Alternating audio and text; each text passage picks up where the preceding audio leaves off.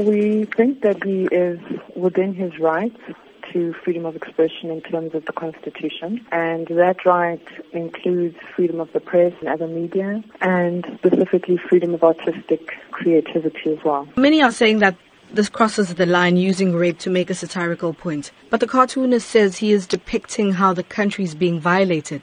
But is it a responsible way to do this? So we would look at the limitations to his right to freedom of expression or his right to express himself artistically or creatively in terms of what the limitations are in terms of the freedom of expression clause in the Constitution. So the right to freedom of expression excludes anything that is propaganda for war or any kind of expression that could be seen to incite imminent violence or be advocating hatred based on someone's race or ethnicity, gender, religion, and that also constitutes an incitement to cause harm. You say he's well within his right to post and express himself that way.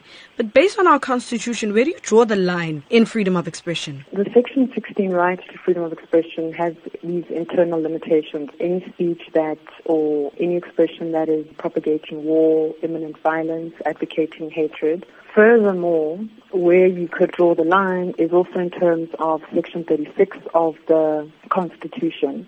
And if you're going to limit a particular right, you need to do so in terms of the limitation clause, which indicates that that limitation should be a reasonable and justifiable one. And how do you balance equality and freedom of expression? We would look to what the Constitution says to us in terms of balancing certain rights. So there isn't one that takes precedence over another. So you would have to look at then the general limitations in terms of Section 36 of the Constitution. What are some of the things that people should be mindful of when posting or commenting on social media regarding controversial topics such as these ones? The challenge is that the right to freedom of expression is a constitutionally protected right. So the parameters, if you wanted to draw any, would then be in terms of looking at any depiction or any expression in terms of, is it something that can be said to constitute propaganda for war?